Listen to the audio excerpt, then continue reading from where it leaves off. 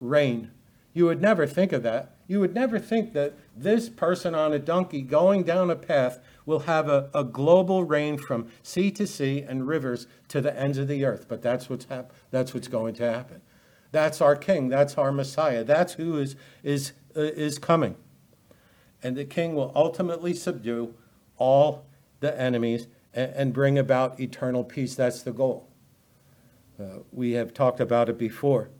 He says, my peace I give to you, my peace I leave with you, not as the world gives. The world gives peace when there's no fighting and no battles. He gives a peace that passes all understanding in the heart.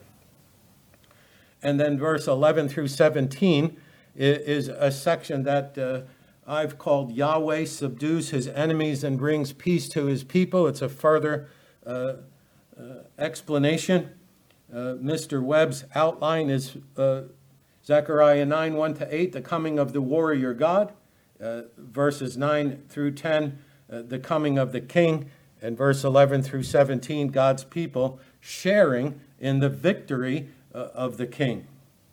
And it turns, in a sense, from the Messiah, the king coming in, to those who were associated with him and share in the victory. These are the people who receive the benefits from Yahweh's actions.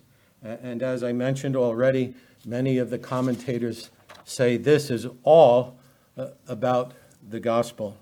So verse 11 says, as for you, it goes back to the daughter of Zion. Right? Verse 9, rejoice greatly, O daughter of Zion. He continues that thought.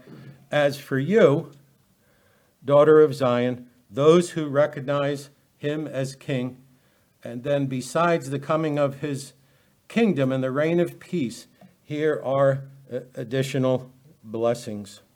There's various pictures of Yahweh and his salvation for his people, and a combination of physical and spiritual imagery, which by now in our studies in the minor prophets we are very familiar with. There's a combination of war and peace, but the result is salvation and spiritual rest for his people.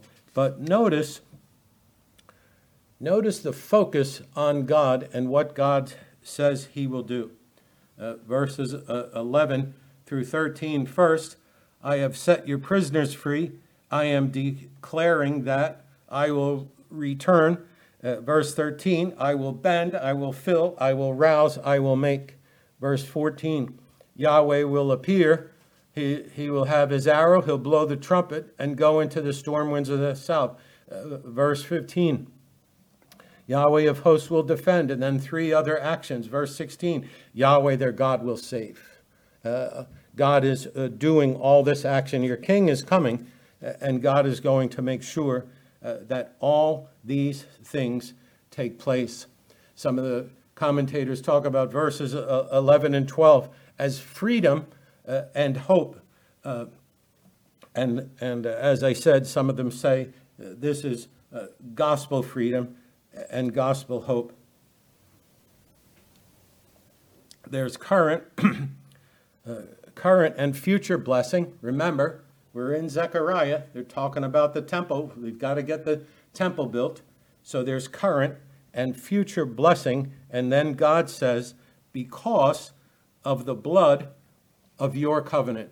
Several of the translations put my in there and make it God's covenant, but the majority in the Hebrew say the blood of your covenant. And you would think, well, why is he mentioning the blood of the people's covenant? Well, because it was inaugurated in Exodus 24 and verse 8. Moses took the blood and sprinkled it on the people and said, behold the blood of the covenant which Yahweh has cut with you in accordance with all these words. So Moses preached this whole sermon. Moses preached to them and told them what was going to happen, and then sprinkled this blood and brought them into the covenant. And God enacted a covenant with them and all the people with him, and blood was sprinkled and words were said that ratified the covenant. Two quotes that help. Hengstenberg says the covenant blood which still separates the church and the world. There's an important distinction, isn't it? You're in a blood covenant with God. You're separated from other nations. We're in a blood covenant with Christ. The church is separated from the world. People think, you believe in this Savior who died on a cross? That's disgusting. But that's how God ordained it. That's how God ordained that Moses is sprinkling blood on the people. And Hengstenberg says, the covenant blood which still separates the church and the world from one another was therefore a certain pledge to the covenant nation of deliverance out of all their trouble, so long that it is to say, as they did not render the promise nugatory, that's a new word for me, it means invalid or without force, by wickedly violating the conditions imposed by God. And think about God saying, your covenant. If I asked you, are you in covenant with the Lord Jesus Christ tonight as I speak to you? You would say, well, yeah, I hope so. I struggle like this. But you see the pressure by the blood of your covenant. They might have said, well, wait a minute. You brought us into that. What did they do? They were in the situation that they were in, rebuilding a temple because they broke it. Kylan Dalich says, prisoners of hope is an epithet applied to the Israelites because they possess in their covenant blood a hope of redemption. There's a hope of redemption in the blood. There's a covenant, but it speaks of redemption. And it leads us all the way to Hebrews, doesn't it? And that Hebrews breaks it all down. Here's the blood that they were under. Here's what you're under. Many things of this, many things of that, many things of this, only one. Imperfection over here, perfection over here. Perfect Savior, perfect everything. What happened? The people broke the covenant. It's not surprising that the word prisoners is used twice in these verses. They were prisoners in their own city under siege. They were prisoners taken captive and marched hundreds of miles into exile. You remember some of the passages said they put fish hooks in the people. Right? You all seen some old movie or something like that, right? The person's tied up and they're dragging them through the desert. That's what happened to them. They got dragged hundreds and hundreds of miles attached to each other, kicked and pushed, get moving, get going. They were prisoners. And they were prisoners in a foreign land for 70 years. And Yahweh turns it around. Notice where they get taken out of. I have set your prisoners free from the waterless pit. And the waterless pit was a bad place. These pits were dug to trap and keep prisoners, and there was no provision in the pit. It wasn't like they threw down food and stuff like that. Here's your next meal. There was no provisions. Joseph was put in a pit to die until Judah said, why should we kill him?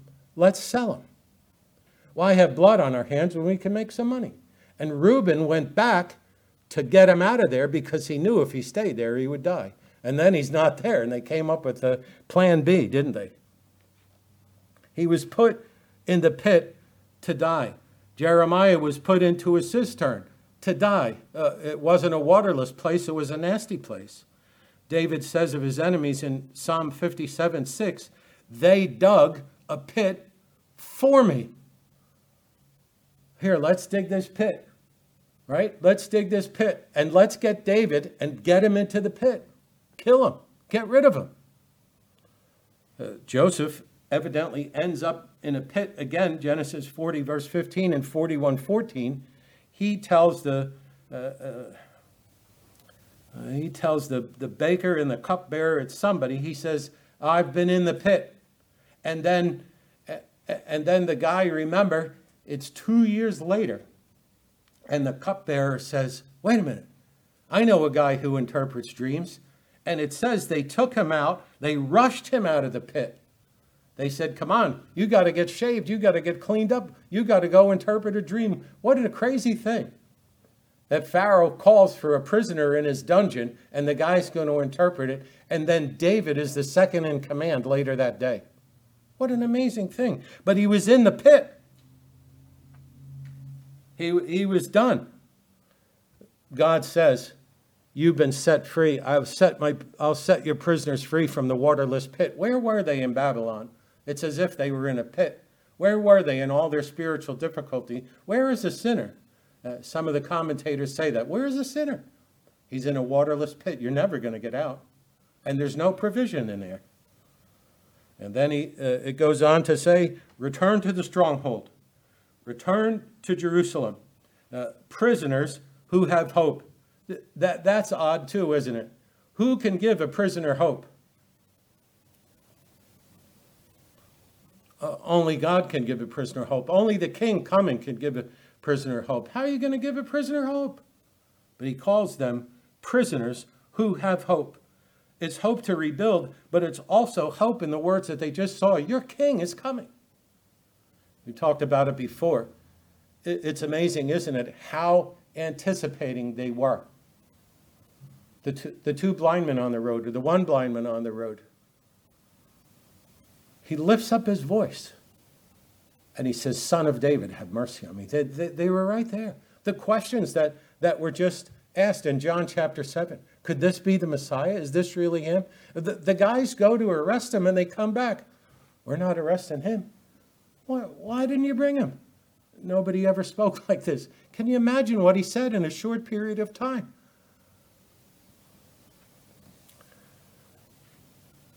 Prisoners of hope, return to the stronghold of Jerusalem, the stronghold of the gospel.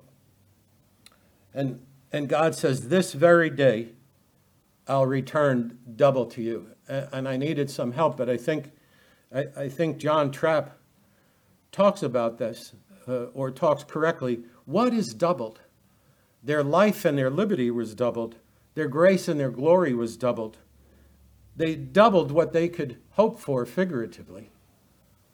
I never expected we'd get out of Babylon. I never expected we'd come back to our land. I never expected we'd rebuild the temple and rebuild the walls. I never expected that.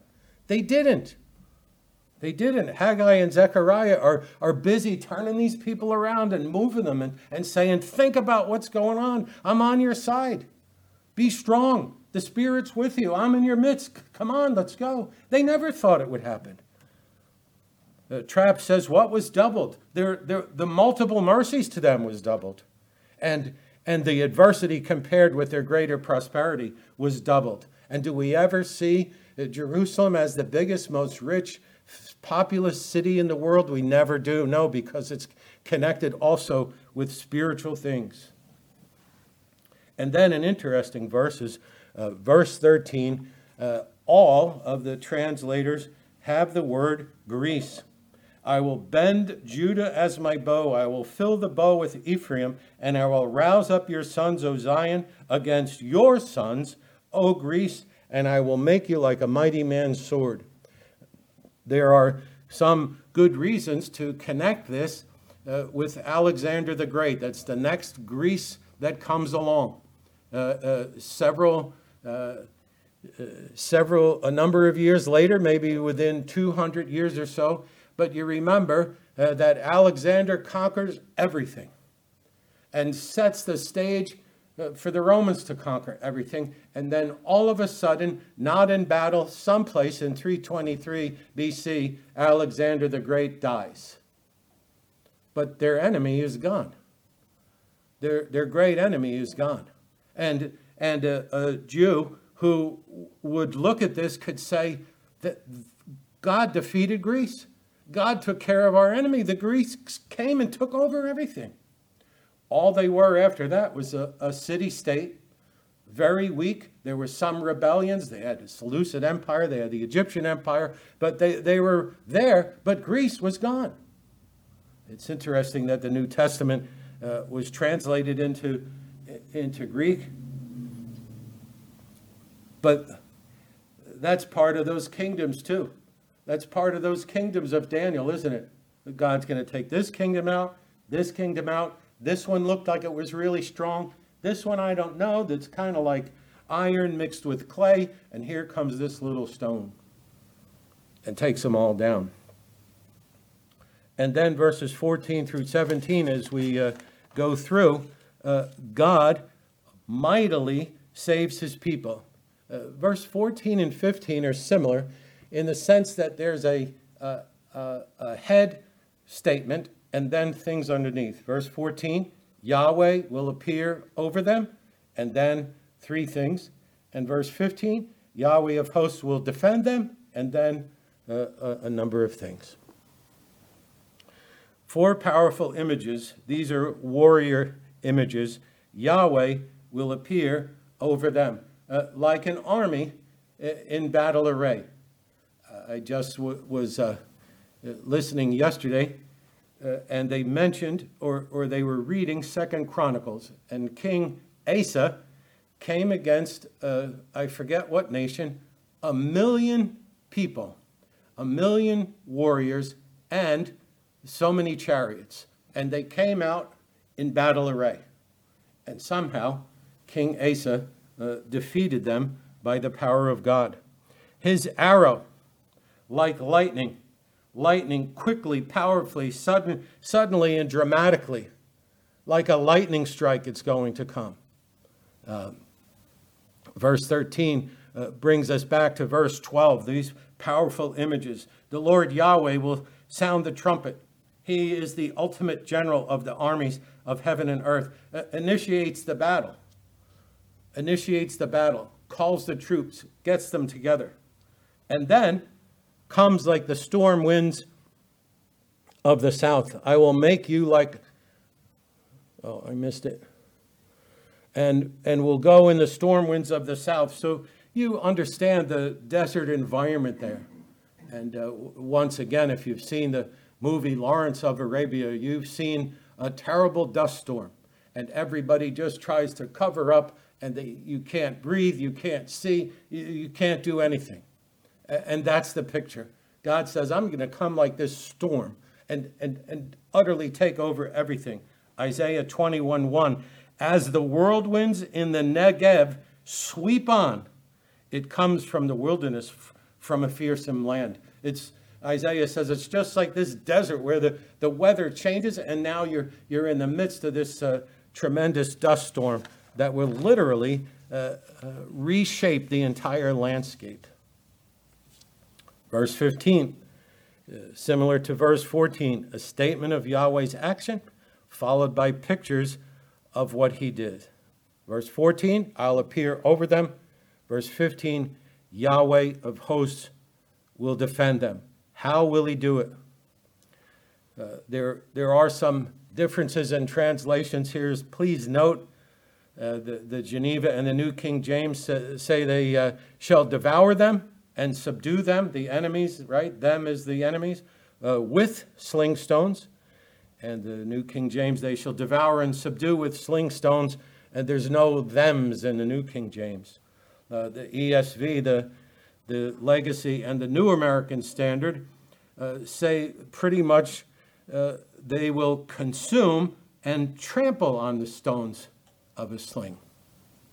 So either they will be like an army that takes slings and throws the stones, or as stones are being thrown at them, there will be no effect. They'll just step right on these stones that are being thrown. They'll consume and trample down the stones. No armament against them will be able to stop them from devouring and conquering the enemies.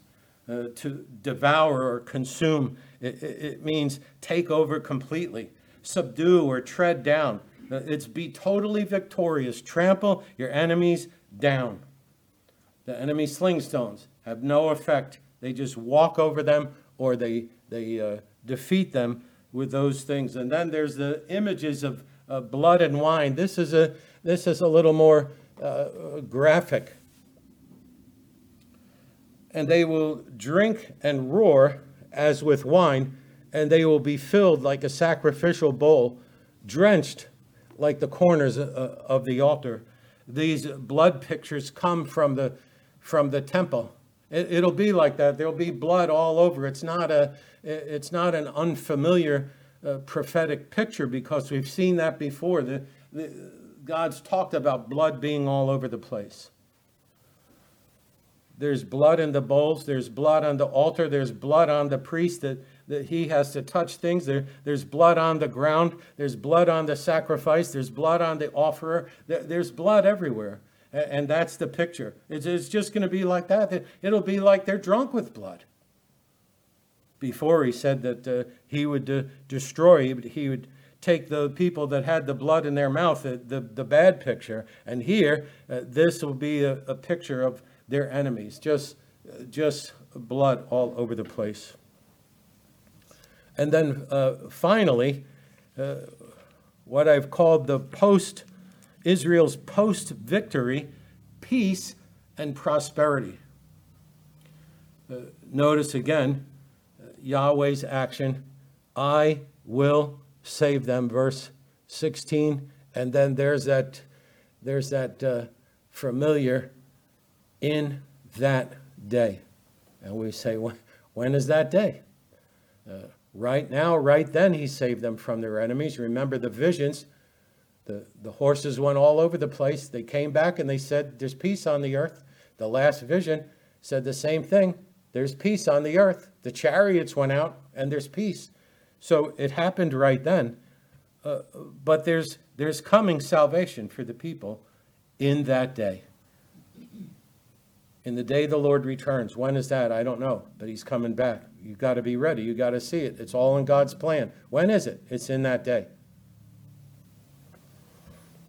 It's a description of who they are. Notice, they're a flock of his people. And here's a second description. They are stones of a crown sparkling in the land. Like gems, like individual gems. Here's a description of their condition, two descriptions of their condition. It's exclaimed, how great is his goodness, how great is his beauty. In the Geneva Bible, the ESV has something similar. How great is its goodness and its beauty. It's extolling what's going on. The LSB says, for what goodness and what beauty will be theirs. That's the idea. God's going to give them goodness and beauty. They'll be his flock. They'll be like stones of a crown. They'll be like sparkling in the land. And the exclamation is, what beauty and goodness is going to be theirs. That's what God is going to bring about. And then the second description of their condition in verse 17, we're familiar with these pictures. Grain will make the choice men flourish, and new wine the virgins. The virgins will flourish with new wine, and you know that that's a picture. If you have wine and grain and oil, you're good. If you don't have wine and grain and oil, that's bad. And how many times have we seen in the minor prophets, God's going to take away the grain, take away the oil, take away the wine? And how many times has he said, I'm going to bring it back? And this is a picture of God bringing it back. Now, to wrap up, we just want to think about the historical and the redemptive aspects of the passage. In history, it happened. They were brought back, they built the temple, they built the wall, and they stayed there. In redemption, this fits into God's plan for redemption as well. Our own experience, our own history, our own ideas about earthly events and the spread of wickedness have us on alert, don't they? And Jesus said, watch and pray. All these terrible things that happen, all the signs of the end. And that's what he told the disciples. Watch and pray. Don't let the day of the Lord that's going to come like a thief of the night take you unaware. You know the parable. If you knew at 3:05 a.m. somebody was going to break into your house, at 3 o'clock, you'd get up and get armed, get ready. Watch and pray. Historically, those events happened. Everything was built. In both cases, in the historical and in the redemptive, the great catalyst is the coming of the King, is the promise of the coming of the King. And we know that he already did it. We know by faith and by the reliability of the Gospels that those people actually sang, Hosanna, blessed is the one who comes in the name of the Lord. They did it. It was a historical event. But that tells us about our redemption, because only a week later, the price of our sins was paid for. And the humble servant on the donkey became the humble man on the cross, and then was victorious over everything at the resurrection and brought the peace that we need. Peace with God. Romans 5 says, you have peace with God. How is that possible for sinners? Amen. God demonstrates his love towards us because while we were yet sinners, Christ died for the ungodly. And he says, here's your peace. Here's your salvation. Here's your redemption. Paul says, God knows what you're like. He demonstrates his love because while you were ungodly, while you were a rebel, Christ died for the ungodly. The cry, Hosanna to the Son of David, shows that the Israelites of the day, they were looking for the king. We should be able to say it too. We should be able to say, praise the Lord, Jesus is coming soon. He's coming again. And the prophecy was being fulfilled right before their eyes. Somebody in the crowd, somebody knew, this is Zechariah 9. Well, the verses weren't there probably, right? This is what Zechariah said. But as we saw, their overwhelming bias and their desire was toward a physical king. And a week later, they capitulated to pressure, didn't they? You remember, Gary makes an excellent point. He comes to the triumphal entry. He goes to the city and then just goes back to Bethany or to the garden, just like disappears. All the fanfare and all this exciting stuff is over. But he said, my kingdom is not of this world. And we know that. And as we close and think of the redemptive aspects, the commentaries begin with the coming of the king. And it's the first of many spiritual blessings. And Hawker says, for although the church has no prisoners, yet till Christ brings out his church in every individual instance of it, every child of God is by nature a prisoner of sin and Satan. And this indeed is a pit where there is no water. And he summarizes his whole section by saying, what is this stronghold but the hold of salvation in Jesus? Go to the stronghold, go to Jerusalem, build it up. Or Hawker says, go to Jesus Christ. There's no other stronghold. And who can turn in this but the soul made willing? But observe the promise to this purpose, I will give you double. Who promises it but Jehovah? Greece shall bend to Zion, because the Lord's hand shall be seen in that dispensation. The trumpet of the everlasting gospel will be heard. The whole work, the whole glory is the Lord's, and the beauty and loveliness of Christ shall be known, felt, and adored in that day. That's the goal, to know, to feel, and adore the Savior who comes.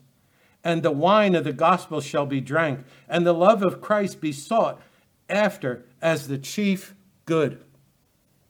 He finishes and says, remarkable to this purpose was the pouring out of the gifts of the Holy Spirit on the day of Pentecost, and from that period to the present, and so on, as long as the church continues on the earth, in the glorifying of Christ to his people's view, and forming him in their hearts the hope of glory. Let's pray. Father, we are thankful for these mercies. We're thankful for these concluding thoughts. We see that all history moves towards the glory of our Savior. All history anticipates his full and final victory over every enemy, every roadblock in our way, every attack of Satan, every attack of persecutors. We are thankful for the hope that the church has in the Lord Jesus Christ, in whose name we pray. Amen.